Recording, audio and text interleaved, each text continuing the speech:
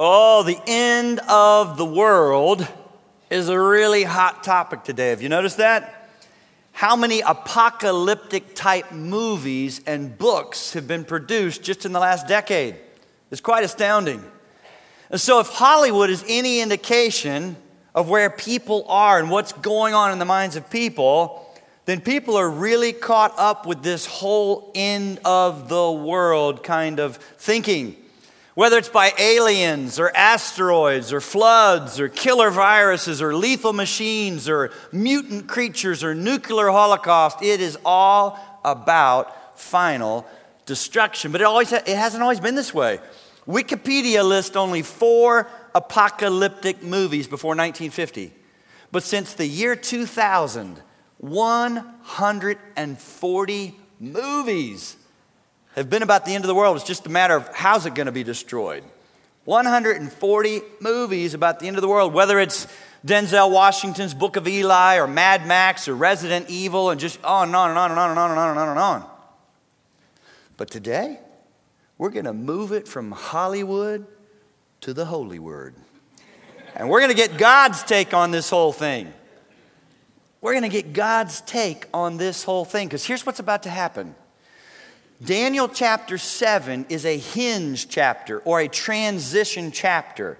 The first 6 chapters we've dug into were narrative. This chapter turns us to the final 6 chapters that are prophetic and apocalyptic. And I need to say something before we read it. Understand the Bible writers will sometimes do this. Daniel is actually going to hit the rewind button and jump back to places we've already been, but give us greater detail than he shared with us so far. Because he's going to share with us his own personal vision God gave him. The first 6 chapters, he's been interpreting the dreams and visions of pagan kings, but he didn't mention, already back there, he had a vision from God. He's going to give us the details. Turn with me to Daniel chapter 7. Daniel chapter 7, you follow along as I begin reading in verse 1. In the first year of Belshazzar, king of Babylon. Remember? He was way back there. We've been done with him. First year of Belshazzar, king of Babylon, Daniel had a dream and visions of his head while on his bed. Then he wrote down the dream, telling the main facts. Daniel spoke, saying, I saw in my vision by night, and behold, the 4 winds of heaven were stirring up the great sea, and 4 great beasts came up from the sea, each different from the other. The first was like a lion and had eagle's wings. I watched till its wings were plucked off, and it was lifted up from the earth and made to stand on 2 feet like a man, and a man's heart was given to it. And suddenly another beast, a second like a bear. It was raised up on one side and had 3 ribs in its mouth between its teeth. And they said thus to it, Arise, devour much flesh. After this I looked, and there was another like a leopard, which had on its back 4 wings of a bird. The beast also had 4 heads, and dominion was given to it.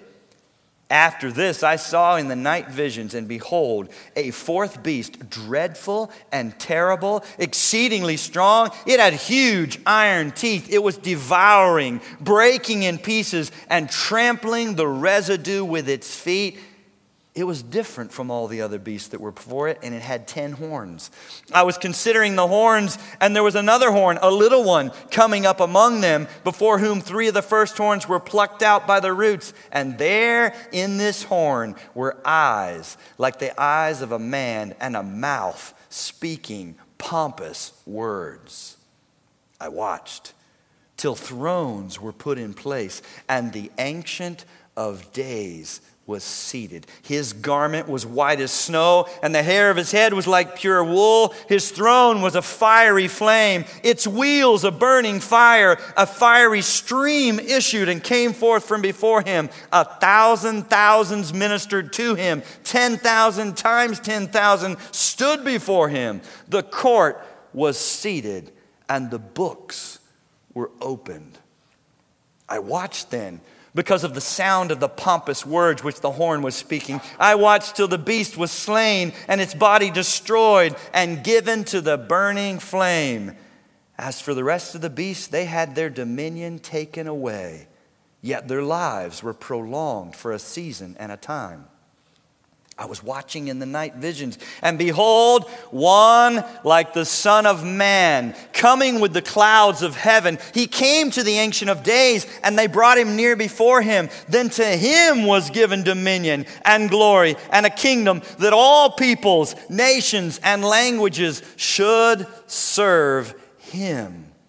His dominion is an everlasting dominion, which shall not pass away, and his kingdom the one which shall not be destroyed.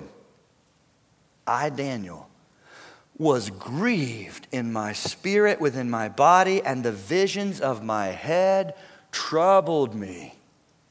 I came near to one of those who stood by, and I asked him the truth of all this. So he told me and made known to me the interpretation of these things. Those great beasts, which are four kings which arise out of the earth.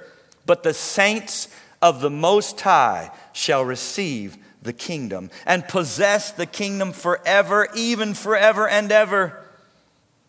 Then I wished to know the truth about the fourth beast, which was different from all the others, exceedingly dreadful, with its teeth of iron and its nails of bronze, which devoured, broke in pieces, and trampled the residue with its feet. And about the 10 horns that were on its head, and about the other horn which came up, before which 3 fell, namely that horn which had eyes and a mouth which spoke pompous words, whose appearance was greater than his fellows. I was watching, and the same horn was making war against the saints and prevailing against them until the Ancient of Days came, and a judgment was made in favor of the saints of the Most High, and the time came for the saints to possess the kingdom. Thus he said, the fourth beast shall be a fourth kingdom on earth, which shall be different from all the other kingdoms, and shall devour the whole earth, trample it, and break it in pieces. 10 horns are 10 kings who shall arise from this kingdom, and another shall arise after them. He shall be different from the first ones, and shall subdue 3 kings. He shall speak pompous words against the Most High, shall persecute the saints of the Most High, and shall intend to change times and law. Then the saints shall be given into his hand for a time and times and half a time. But the court shall be seated, and they shall take away his dominion to consume and destroy it forever. Then the kingdom and dominion and the greatness of the kingdoms under the whole heaven shall be given to the people, the saints of the Most High. His kingdom is an everlasting kingdom, and all dominions shall serve and obey him. This is the end of the account. As for me, Daniel, my thoughts greatly troubled me, and my countenance changed. But I kept the matter in my heart. The word of the Lord. And all God's people said, amen. Now I am so glad you came today, because I am going to explain all of that.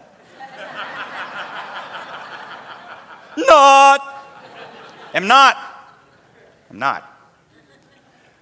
But that doesn't mean there's nothing we can learn from this. Oh my goodness, there's a reason we have it in Scripture. Here's the first thing. What can we take away from Daniel's vision that might help us as Americans today in our country? What can we take away that could help us? And keep this in mind, it's not a cop-out for me to say I'm not going to explain all of it. If you think about this, we actually understand more of it today than Daniel even did. So when God showed it to Daniel, you've got to understand it was never for the purpose of understanding all the details of it. It had a purpose, and it still has a purpose for us, even if we still don't fully understand all of it. We're ahead of Daniel in history. What's the first takeaway? Here's the first thing. Number 1, it is not wrong to be troubled and even terrified at times by all the evil that is in our world today. Whew. You see, whether or not you understand verses 1 to 8 in detail or not, they are honestly quite terrifying. It's terrifying. And they were meant to be. Monsters or beasts are being described that are dreadful, terrible, and have exceedingly great power. And in the face of their destruction, Daniel is piling up words like devouring, breaking in pieces, and trampling underfoot. And by the time Daniel was writing this account, you need to understand that for the average Jew, the sea or ocean was considered a dangerous place and was a symbol of chaos and evil. So we've got in verses 2 to 3, these monsters coming up out of the sea. This vision would have been the apex of horror for Daniel as he saw this. You ever feel that way today?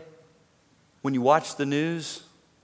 When you just are made aware of all that's going? You ever have moments of horror?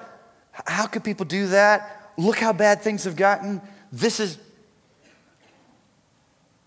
And doesn't it feel like at times that this world is out of control? No one's at the helm. No one's in charge. This is mayhem, random, chaos, filled with just crashing against the shores and rocks of unbelievable evil.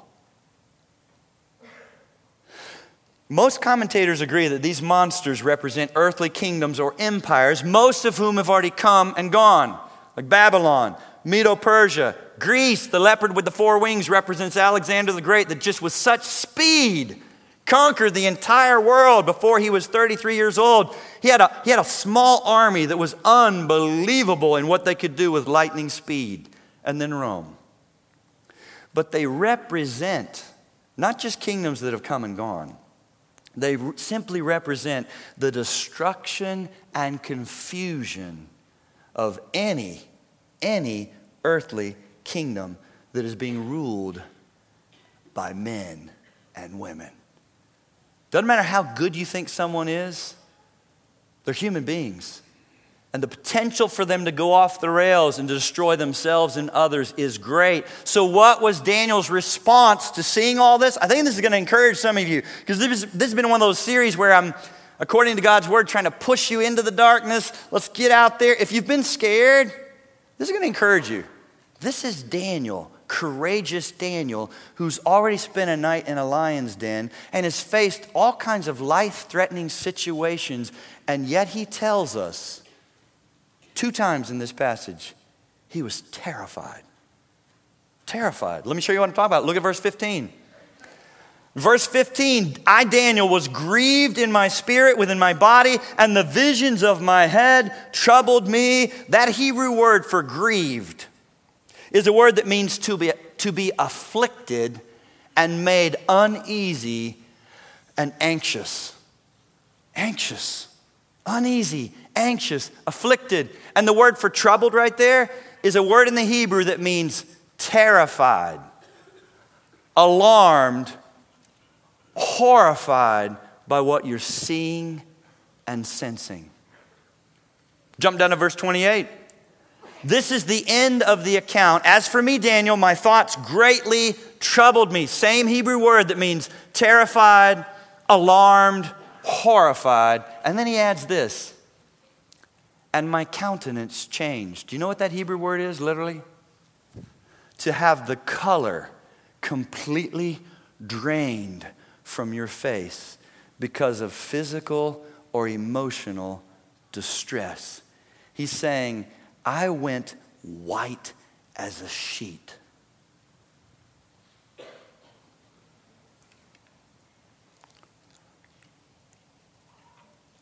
So you're in good company if you are regularly horrified by some of all what's going on in the world. You're in good company. In fact, I would say this to you. Do not allow exposure to evil through media to actually cause you to become numb. I hope it still terrifies you at points where you say, I can't believe people are doing this. I can't, but horrified, terrified. This was Daniel. This was Daniel's response. Because see, folks, verses 1 to 8 were meant to scare us and remind us that every earthly kingdom is a sinful one that's being run and ruled by men and women, so that it always has the potential, and usually at some point does, go off the rails to its own destruction or the destruction of others around it. And it's as if Daniel wants us to do this: incorporate the doctrine of total depravity into our politics. Don't hear me saying politics don't matter. Don't hear me saying don't vote. Don't hear me saying don't get involved. I'm so grateful for those of you in our church family that are involved in office and politics. Yes, that's being salt. That's being light. But you better never lose sight of the total depravity that's in politics, because why? People are in politics. Men and women. The best man, best woman is still a man or woman at best. Sinful. You see, Brad, what's your point? Here's my point. Verses 1 to 8 should keep us from being so naive about our human history. Look at the history of humanity. When you say it was not that long ago, it was within our century that the Germans did what they did to the Jews and the gypsies and the handicapped. We don't have to reach back 800 years, and I'm not picking on Germans. If you're here, sprechen Sie Deutsch, love you. You're no greater sinner than us. It's just an example of this is what people have the capacity to do when they have authority and rule.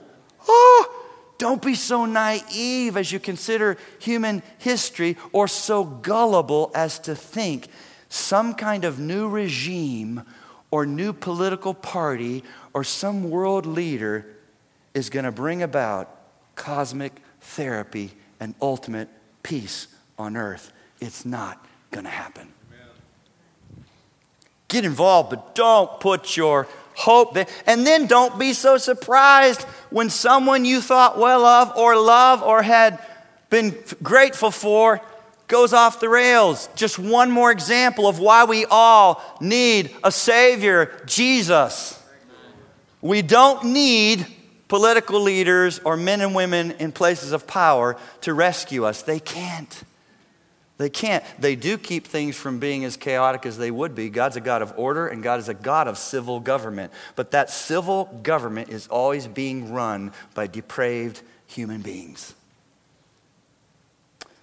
So I hope this makes you feel a little better, because I've been pushing you to be bold and step. It's like, okay. It's okay to be troubled and even terrified by all the evil in our world. Yes, but stay with me. Don't settle into that and say, okay, I'll just be troubled and terrified. No, don't get a hold of that unless you get a hold of my second point. You got to have the second point. It's not wrong to be troubled and terrified by so much evil, and it's not right. It's not right to think that God is not on his throne and will not put an end to all of this evil. You got to get a hold of that as well. Otherwise, this troubling and moments of being terrified will turn into paralyzed, where you just will do what I'm asking you not to do. You'll try to find a piece of land where you and 3 other families, Christians, can have houses, and you'll just try to find a street with all Christians, and you'll pull back and you'll isolate and insulate because you'll be terrified and paralyzed by it. You got to know that God is on the throne. Let me show you what I'm talking about, and the striking way that Daniel introduces this thought to us, because it's quite abrupt. I want you to notice from verse 8 to verse 9 how abrupt this is. There's no smooth transition between verse 8 and verse 9. It's an abrupt transition from the chaos and destruction of earthly kingdoms to a breathtaking throne room that is also a courtroom where the only just judge who has ever lived will make all things right. Look at it again, beginning in verse 9. I watched till thrones were put in place, and the Ancient of Days was seated. His garment was white as snow, and the hair of his head was pure like wool. His throne was a fiery flame, its wheels a burning fire. A fiery stream issued and came. Now note this. This is pretty scary too. Right? When our world does ever get around to giving us any notion or thought about God, it's usually he's just a tottering little grandfather. Doesn't half know what's going on, but he's good and he's loving. Not much power, not much wisdom. We don't get pictures of God like that in the Bible. This is also a scene that should strike fear in you. Oh my goodness. The Bible says it's a fearful thing to fall into the hands of the living God. This is God. Whew. Fiery streams, fiery wheel. 1,000 thousands ministered before him. 10,000 times 10,000 stood before him. The court was seated and the books were open. What is God doing for Daniel and for us right here? I'll tell you what he's doing. It's as if this transition from verse 8 to 9 is saying, don't get all worked up about the little horn and his pompous little mouth. Feast and fix your eyes on this. The one true, living, awesome, holy, just, wise, powerful God that sits at the helm of the universe. This is not chaos. This is not random. Someone is very much at home and will make all things right. But here's what I think is interesting. Daniel, in a sense, gives us a split-screen vision. Here's how I want you to picture this chapter. It's not that the horrors of devouring and trampling and breaking and fears of earthly kingdom has closed out and that scene goes dark and now we get this. Here's how I want you to consider this. He did it like this. Split screen view. There's still the raging of all this that is plenty of reason to be terrified. While at the same time you see this. They are both happening at the same time. Both are real and both are present with us. That's how we live our lives today still. That's what was true for Daniel. It's still true for us. Both. See, if you don't fix and feast your eyes on that top screen, and all you're getting is CNN News and the internet and blogs and just constant details of the horrors of evil, you will not be able to persevere in trials and suffering and persecution. Now here's the problem. I don't need to help you on Sundays know the horrors of evil. The world does that. It serves it up regularly. The news keeps you more aware of it than I wish. Here's the problem. How do you get this top screen in view? How do you keep this in view? There is no other way to keep the throne room, courtroom, awesome, fearful power and reality of God in view without soaking in chapters like Daniel 7 and others. That's why, folks, as your shepherd, pastor, I love you. It's not legalism that I beg you to read your Bibles. It's not let's check off some boxes because if I read my Bible today, I won't have an accident on the interstate. He'll bless me real good. Oh, folks, it's so much more important than that. If you're not reading your Bible and keeping the throne room scene and the reality of who's in control right now at the same time as horrors and evil take place, you will curl up in a little fetal position and you will not be terrified and troubled. You will be paralyzed. And you will start making really bad decisions as to what you think you should or should not do with your life while he leaves you here on the earth. Gotta have it. I've got to have it. I'm not that pastor that doesn't want to have any idea what's going on. I want to be aware. But let me be honest with you. I don't think I need daily podcasts of the latest horrible thing that's about to be passed by legislation or some state that's doing to be aware. Some of you stay so up to speed with the horrors of our world, and you don't spend time here. Is it any wonder you're as discouraged and fearful and weak and depressed as you are? You got to have this. This is essential. I get down. I get scared. Here's the difference. Make sure whenever you're reading your Bible, make a note of what is it saying and not saying. So this is very encouraging. We've got a split screen view that says all this horror and evil is raging in the earth, and yet God is ruling and is on his throne at the same time. But notice, this chapter said the saints will be given over at times in history to some of these horrible people and will actually begin to prevail against them. God didn't promise that we would win every battle. God didn't promise he would insulate us from pain or suffering. The passage doesn't teach the people of God will never experience pain. It teaches the people of God never need to panic. It doesn't say there's not a place to be fearful. It shows us there's no reason to be frantic. Pain? Yes. Panic? No. Fears? Yes. Frantic? No. Let me ask you, if you drew a line down the column of your life, where you been living? If you're over here with fears, welcome. You stand with Daniel, who was quite a courageous man. If you're over here saying there's horrible evil, no problem.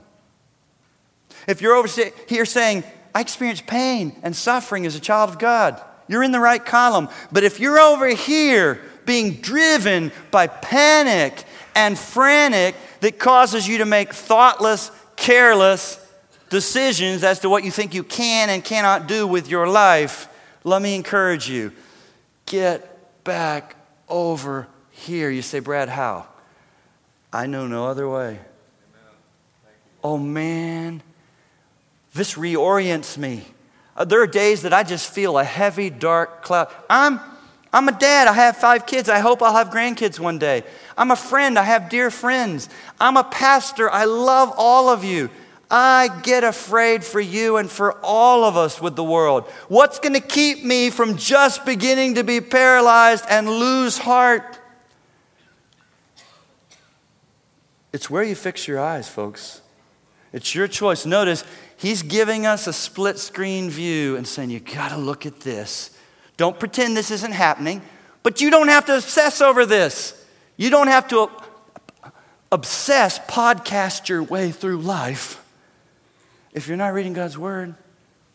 Think about Hebrews 12. We run this race, all right? It's a race, and it's not easy. It's hard. Laying aside every sin and the weight which slows us down. Where are our eyes? Fixing our eyes on, say it, Jesus.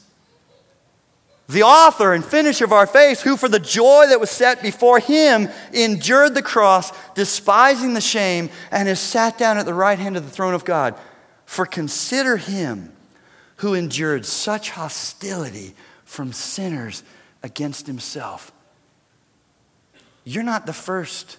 We are Christ followers. He endured hostility, and he said we would too.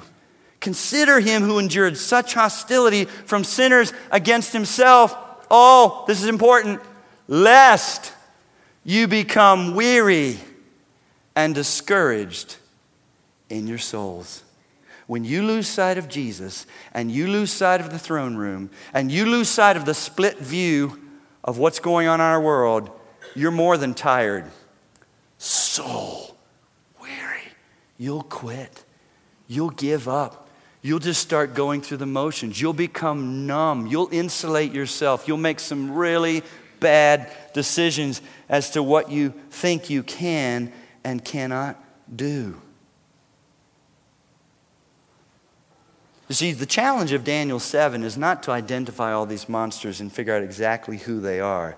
The challenge of Daniel 7 is to think, in our culture right now, how can I keep my eyes fixed on more than right here, right now? How can I keep the split view? Let me give you a third solid takeaway, especially since this is prophetic and apocalyptic literature. Let me tell you sadly what I've seen with this kind of literature among Christians largely. And our church is not the worst at all, because you have a pastor that just doesn't go there or stir it up or encourage you to be this way. But Christianity at large, here's what I see with apocalyptic and prophetic literature. Number 3, it's not wise to focus on knowing more about the future without knowing the one who holds the future.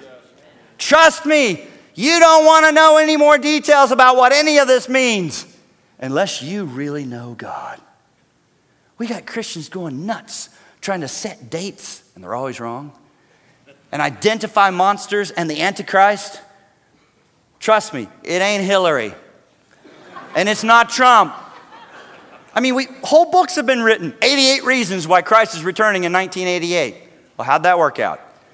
It's just stop setting dates, stop trying to identify monsters, stop trying to figure out who the Antichrist is, and get to know God. One thing's clear, this is terrifying. One thing's clear, evil is powerful. One thing's clear, we will actually suffer some. Better know God. I better know God. We need more Christians, instead of trying to set dates, identify monsters, and figure out who the Antichrist is. Oh my goodness, how we need more Christians who are growing in their knowledge of God. I'm not saying you know about Him. You know Him. There's a pronoun that got used through the book of Daniel a lot. My God. We're living in days, and we're heading into some ahead.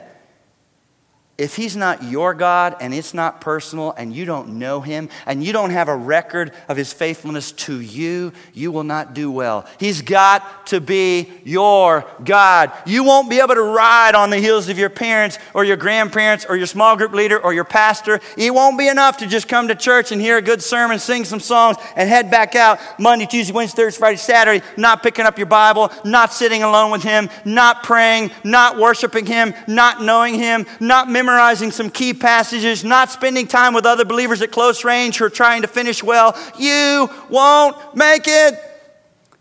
You'll just curl up in fear. These are the days to know God. Grow in your knowledge of God and your love for God that would compel you to risk to tell others about God. That's what we need. Unbelievers don't need to be told, now this monster is Babylon, this is Russia, this is the Czech Republic, this is London. Whatever. That doesn't help them. They need to know God, who made them in His image and loved them enough to send His Son to solve their biggest problem so that they can go through these trials and spend eternity with Him. They need to know God. But you can't talk to someone about someone you don't know well yourself.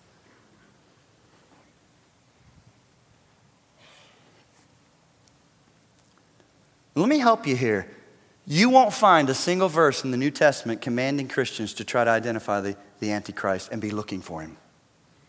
You find all kinds of verses that push us to be looking for the blessed hope and glorious appearing of our great God and Savior Jesus Christ. That's who you should be looking for. Living with anticipation, living expectantly. Because you're engaged. You're engaged. You're engaged. He gave you the pledge of His Holy Spirit. That word in the Greek literally means engagement, down payment. You've got His Spirit now, and He's preparing a place for you. You have a bridegroom who loves you, and you're living expectantly, and it causes you to live loose to the things of the world. You're not stupid with your money. You don't keep acting like you're going to be here forever, because you're not. You recognize you're an alien, stranger, pilgrim, exile. And so you start living for what matters most with a hopefulness. He's coming. I don't know when. Don't ask me to set a date. I'm not supposed to. I'm supposed to be ready. I'm supposed to be ready, and I'm supposed to be helping get other people ready. I want to be ready, and I want to help other people get ready. Changes how you live. Larry Osborne says it so well in his excellent book, Thriving in Babylon. He says, quote, "For 2,000 years, brilliant and godly Bible scholars have carefully studied Scripture and come up with theories and predictions that made a ton of sense at the time, but now seem laughable. That's why I stopped making end-time predictions. I've quit trying to explain what I don't understand. I know Jesus is coming back. But as to exactly when and how he will work out all the nitty-gritty details, I'm a bit foggy." I love what he says next. "So I've traded in my spot on the programming committee for a place on the welcoming committee." I like that. God doesn't need any of us on the programming committee. He's got all the details figured out. We're on the welcoming committee, and we want to get others ready to welcome our King to come and set up the new heaven and new earth.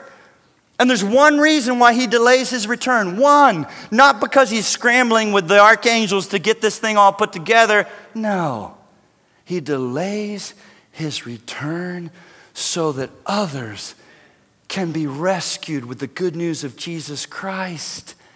And he's a gracious God. He said it's not his will that any should perish, but that all should come to the saving knowledge of Jesus Christ. People need Jesus. You have what they need. So don't miss the obvious right here. I want to move you even further away from, look at the end of his quote. I love the last sentence. He says, "Whenever we turn the bulk of our attention to deciphering the obscure, we tend to miss the obvious." Let me move you further away from this. There is a lot in here that's obscure. Yeah. Don't miss the obvious. Don't miss the obvious in Daniel chapter 7. What is so obvious, once again, he sandwiches scary monsters and then more details about scary monsters with horns and pompous mouths. Right in between there is a reminder that God is in control of who is in control, and he assures us that he's just and will make the books are going to be opened. There's going to be a courtroom, and he will make all things right. That's the obvious takeaway when you think things aren't right, things aren't just. When will this be made right? It will. It will. Here's what's obvious in the book of Daniel, whether you look at Shadrach, Meshach, Abednego, Daniel. When you don't know God, you won't have courage.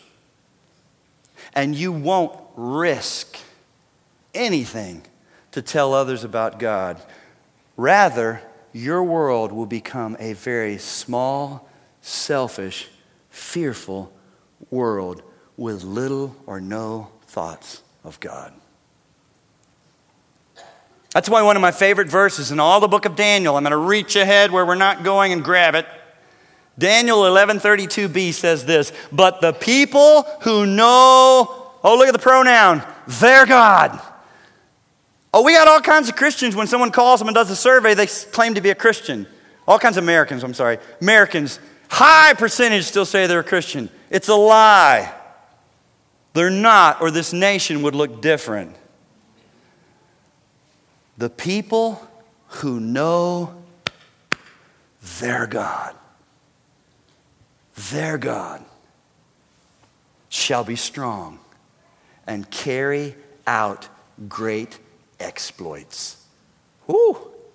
You got to know him, though, or you won't be strong. You got to know him, or you won't risk. You say, what's the word exploit mean? Webster's defines exploit as an act or a deed that is brilliant and heroic. The people who know their God will gain strength and do great exploits.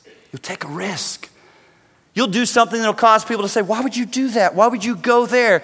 Why would you give away that much money? Why would you hold so loosely to things of the world? Why would you lay down your life? Why would you be willing to be abused? Why do you forgive? Why do you let things go? Why don't you hold a grudge? What is up with you? I have a God. He's my God.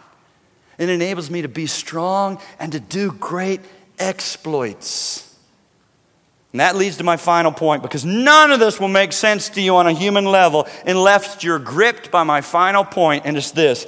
You are no fool if you choose to live and give your life for the one who already gave his life for you.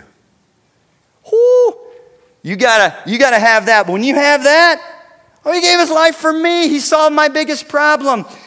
Let me show you what I'm talking about. Look at verse 13 again. I was watching in the night visions, and behold, one like the Son of Man, coming with the clouds of heaven. He came to the Ancient of Days, and they brought him near before him. Now picture this, with all this bloody, violent noise of earthly kingdoms and evil raging, and the blinding, fiery, radiant, breathtaking throne room scene of God the Father, we've got the Son of Man coming into view. Who are we talking about? Who is this in verse 13? Say it louder. Jesus. Once again, we've got Jesus showing up in the book of Daniel, an Old Testament book, because this book is all about Jesus. He's the star. He's the main character. He's constantly on stage. Here's what I think is interesting. You say, how do you know this is Jesus? This title, Son of Man, was Jesus' favorite name for himself. Are you ever puzzled when you're reading Matthew, Mark, Luke, and John? You say, Jesus keeps saying the Son of Man. Why didn't he say the Son of God? That would have been more clear. The Son of God. He says the Son of Man came to seek and save that which is lost. 81 times in the Gospels, he refers to himself as Son of Man. Here's what you need to understand. He knew exactly what he was doing. He was referring to Daniel 7 and saying, that passage is talking about me. I am the promised Messiah. I am the sent one. I am the hope of salvation for the nations. And the Jews knew exactly what he was saying. So I get so tired of people saying, Jesus never claimed to be God. He would not have been killed had he not. The Jews knew what he was saying. And they said, that's blasphemy. This title, Son of Man, his claiming it is what sent him to the cross. You realize that? Jump to Matthew 26 with me quickly. Let me show you his illegal trial that took place in the middle of the night with the Jewish leaders before Caiaphas the high priest. Matthew chapter 26, and jump in at verse 62. Matthew 26, verse 62. And the high priest rose and said to him, do you answer nothing?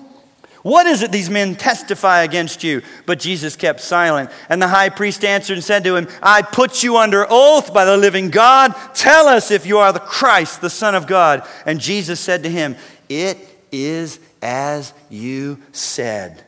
Nevertheless, I say to you, hereafter you will see the Son of Man sitting at the right hand of power and coming on the clouds of heaven. Then the high priest tore his clothes, saying, he spoke in blasphemy. What further need do we have of witnesses? Look now, you heard the blasphemy. What do you think? And they answered and said, he is deserving of death. Jesus was claiming that Daniel 7 was talking about him, his incarnation, his glorious ascension, his second coming, and his eternal kingdom that he has been given by his Father. And they knew it. And it sent him to the cross for us, to become sin for us, to have 6 hours of fiery hell and God's wrath distilled down into one place as he became sin for us, and God poured out his wrath on him so that he cried out, my God, why have you forsaken me? But he didn't just die for us. He died for others. That's why the Son of Man has called us to tell the sons of men all over the world about the true King of Kings. Jump over to Matthew 28 since you're in Matthew. The reason we go right here into our own counties and over into southern Indiana and over into Ohio and to the world, the reason this church would spend money and risk the lives of some of our own people to go to an unengaged people group in a country where they say it's illegal here to come and tell us about Jesus. Why would we do that? Because the Son of Man has told us to go to all the nations. And here's the good news. We go with confidence, not wondering, will anybody respond? We know they will, because the Father has given the nations as an inheritance to his Son, so that people will come from every tribe and tongue and language and nation. But now here's the thing that's mind-blowing. God actually intends to use us as the means to proclaim this good news. You say, you're kidding me. No. He's used angels before. I wish he'd do it now.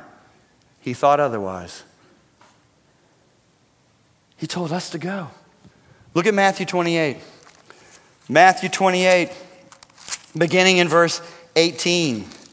Then Jesus came after his resurrection and spoke to the disciples, saying, all authority has been given to me in heaven and on earth. Go therefore and make disciples. And let me help you here. In the Greek, it really is as you are going. You don't need to do something different. Some of you, God may call you to stop what you're doing and go to another country.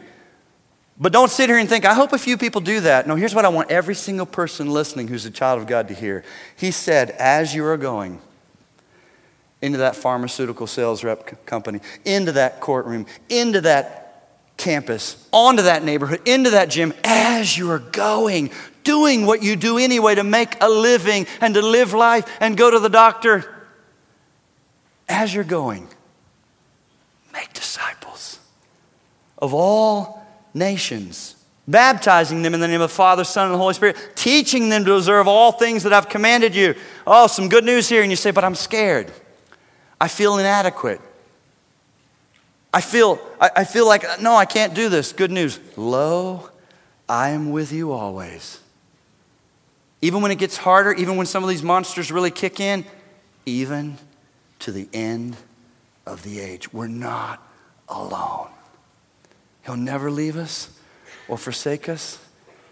And the Father's on his throne even now, and he's given us his Holy Spirit. He's given us each other. He's given us direct access to the throne. He's given us his word.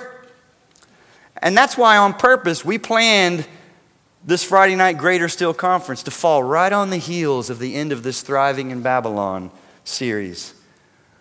Oh, I want you to come Friday. Unless you already registered, don't bring the kids. But come. We're going to worship the true King of Kings. We're going to pray together for the nations and how God might use us in America and beyond. And we're going to hear and learn more about how might God use me either to go or to be a good sender and prayer. All of us. These are the last days.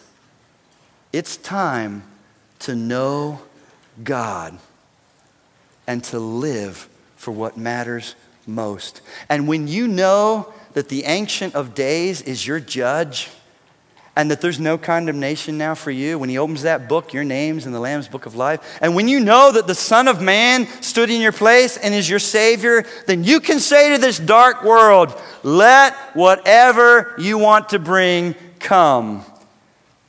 I will still trust God, who's on his throne and gave me his Son as my Savior.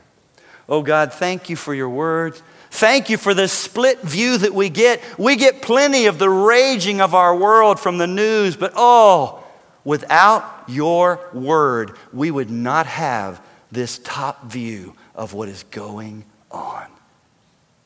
Thank you. May we be, like Daniel 11:32, the people who know their God, who will stand firm and do great exploits in our weakness, and you'll be strong. We pray in Jesus' name, amen.